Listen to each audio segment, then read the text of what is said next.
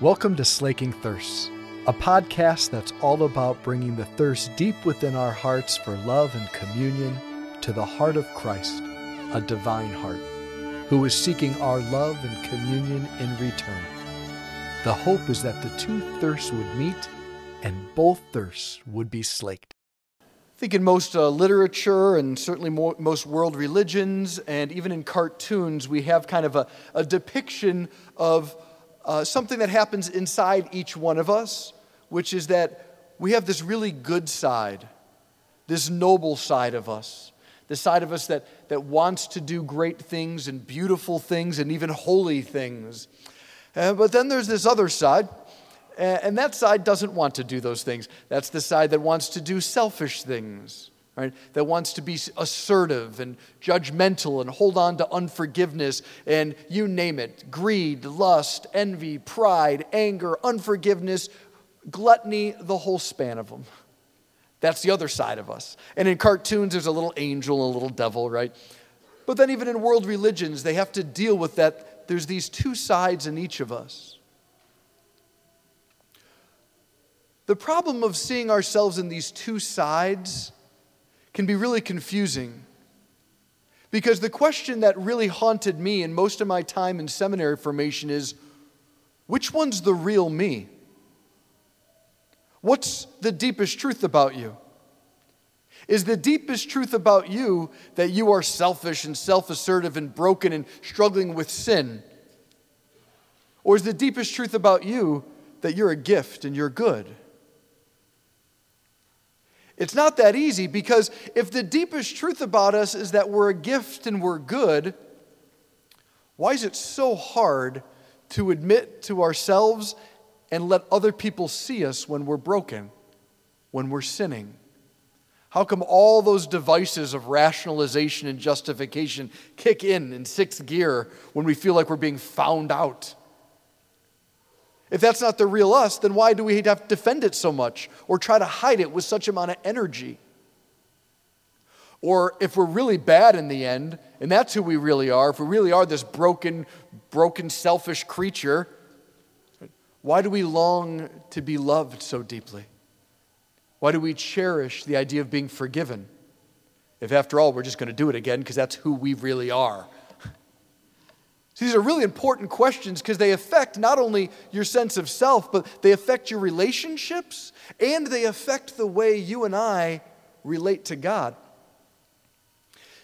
See, in the scriptures today, we have some of the most beautiful phrases of all the scriptures. Here's God speaking through Isaiah, and he says, "Comfort. Give comfort to my people. Speak tenderly." I mean, this idea that the God of the universe, the cause of the Big Bang, that when he reveals himself, he's asking for us to offer comfort to his people and tenderness. Or how about in the psalm, we say, "Lord, let us see your kindness." Comfort, tenderness, kindness. And then what I think is the most beautiful line in the second reading from St. Peter, we hear, "He is patient with you, not wishing that any of you should perish." Like God's patient with your growth and mine, with your development and mine. These are really beautiful phrases, and when we hear them, perhaps that good side of us springs to life. That part of us that wants what is beautiful and wants to be loved and wants tenderness and intimacy, we go, yes, okay, good, God is that. And then we try to just kind of hide away a little bit of that other part. Because if that other part comes out, isn't there a fear that love will go away? It's so beautiful when he wants to give us comfort and tenderness, but isn't it true that if I really sin again, really badly, and go back to my brokenness, isn't he going to withdraw his love? Isn't there going to be another kind of God that shows up and really gets me? That's the big lie. The big lie is that his comfort, patience, kindness, forgiveness, that it's in spite of our sins. It's not in spite of your sin. It's actually how God responds to sin. It's not your broken side that needs to be hidden so that you could be a good boy or girl. It's actually your brokenness being opened to His kindness that helps you realize you're perfectly loved in your imperfections, not in spite of them, right in them. Listen to the phrase again. Comfort, give comfort to my people, speak tenderly, and proclaim to her her guilt is expiated. Her service is at an end. Do you see what he's saying is, my comfort is directed right where she is guilty. She here is Israel, but we could say all of us. God's comfort, His tenderness, His love is offered to you right where you're being selfish, right where you're a mess, right where you're doing the sins that are so gross you couldn't even imagine someone next to you in the pew knowing that about you because they wouldn't want to be the person next to you. We go, no, and we hide it. And then we think, I'm bad until I go to confession and now I'm good. And then we think, I wonder how long this will last this time. And then, I'm bad again. If I get to confession, then I'm good. And then I get in the parking lot and someone cuts me off, I'm bad again. And what the Father and Jesus and the Holy Spirit are trying to reveal and press upon you is, it's as if they're saying this to you. My kindness and love doesn't waver whether you're being holy or sinful. In fact, in a strange way, you get all the more comfort from God when you have sinned because He knows that it's hurting you. If your inner life was a beautiful symphony, when you sin, all of a sudden it sounds like a 5th grade band warming up. The cacophony of guilt and now justifying, and I'm going to double down so I can win this little argument, but I feel terrible. It's right there where Jesus is saying, I'm patient with you. I'm in no rush for you to figure it out and get your life together. Now, maybe there's a part of you at this point saying, well, don't you need to say something? Because doesn't that just mean we get to go sin now? Like, say the thing. Say the thing that I've said to my kids because my parents said it to me. How well did it work, by the way?